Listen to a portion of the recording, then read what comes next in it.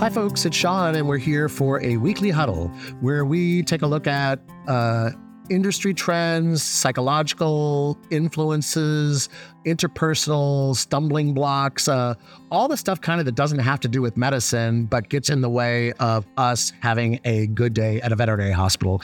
And I want to talk about planning, in particular pathway planning. Those of you that are VGP members have certainly been exposed to this tool, but we've seen in some of our clinics kind of a fall off from following a pathway plan. And while I am a proponent of pathway plans, I don't really care what plan you use, but have a plan. What I want to talk about today, are you playing Operation Whack-A-Mole in your hospital? Are you seeing problems and just pouncing on them and tapping them on the head and getting through the day going, oh, well, we put out this fire, we put out this fire, we put out this fire, and you're exhausted and you feel like you're on a treadmill? The only way to fix that is to stop and come up with a plan. You need literally a 1-quarter plan, a 6-month plan, a 9-month plan, a 1-year plan, a 3-year plan. It all needs to be put out. There needs to be identified goals, identified accomplishments, and identified taskmasters of each of those goals.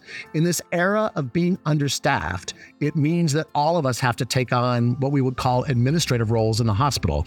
And so I want to challenge you all to go back to the drawing board and start to plan your business. If you don't plan your business will run you.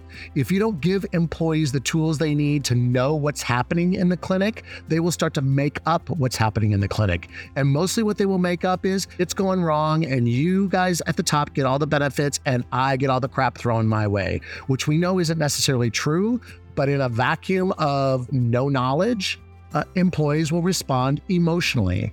So have a goal. Just like no client should come through your hospital who's seriously ill without a treatment plan, so also should you never go through your year at a veterinary hospital without a treatment plan for your hospital. So get back on board with pathway planning. Come to one of our workshops if you need to, but get a plan.